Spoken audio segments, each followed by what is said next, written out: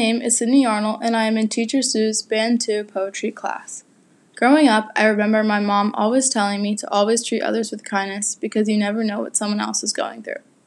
And I'm sure many of us can remember the golden rule implanted in our brains since elementary school to always treat others the way you want to be treated. Everyone knows what it's like to cry or be sad, and it's in times like these where we really appreciate the care and kindness of others. Whether you struggled with mental illness, lost someone or something you love, gotten hurt, lost your job, failed a test, or have just had a really bad day, we all know what it's like to need a little support. Although we may not know what someone else is going through, we all know this terrible feeling of being in a bad place. I like this poem as it describes the true, raw connection between a woman watching a stranger cry in her car, which is extremely real and relatable. The women may not know each other, but they share an intimate moment through their cars, which is extremely captivating and interesting for the reader.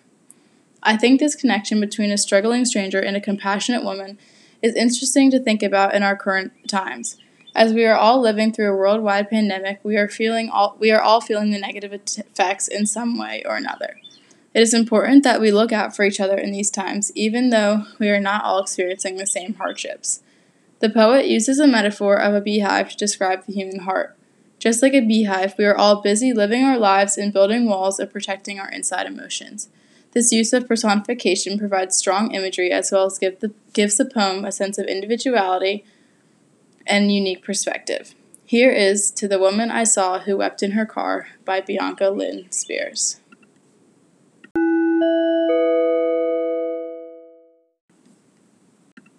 To the woman I saw today who wept in her car. Woman, I get it.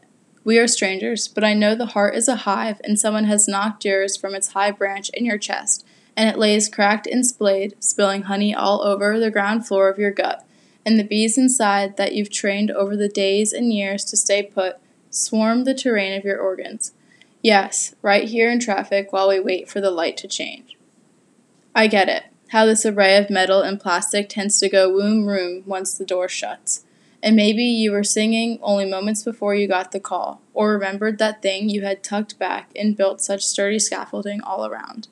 And now here it comes to knock you adrift with only your steering wheel to hold you up. Or maybe today was just a tough day, and the sunlight and warm weather and blossoming limbs and smiling pedestrians waiting for their turn to cross are much too much to take when you think of all that's left to do, and here you are, a reed stuck in the mud of a rush hour intersection, with so many hours left to go. Woman, I know you. I know how that thing, when left unattended, will show up as a typhoon at your front door, demanding to be let in, or it will take the whole damn house with it. I know this place too. I get it. But because we are strangers, because you did not see me see you, my gaze has no more effect than a phantom that stares at the living.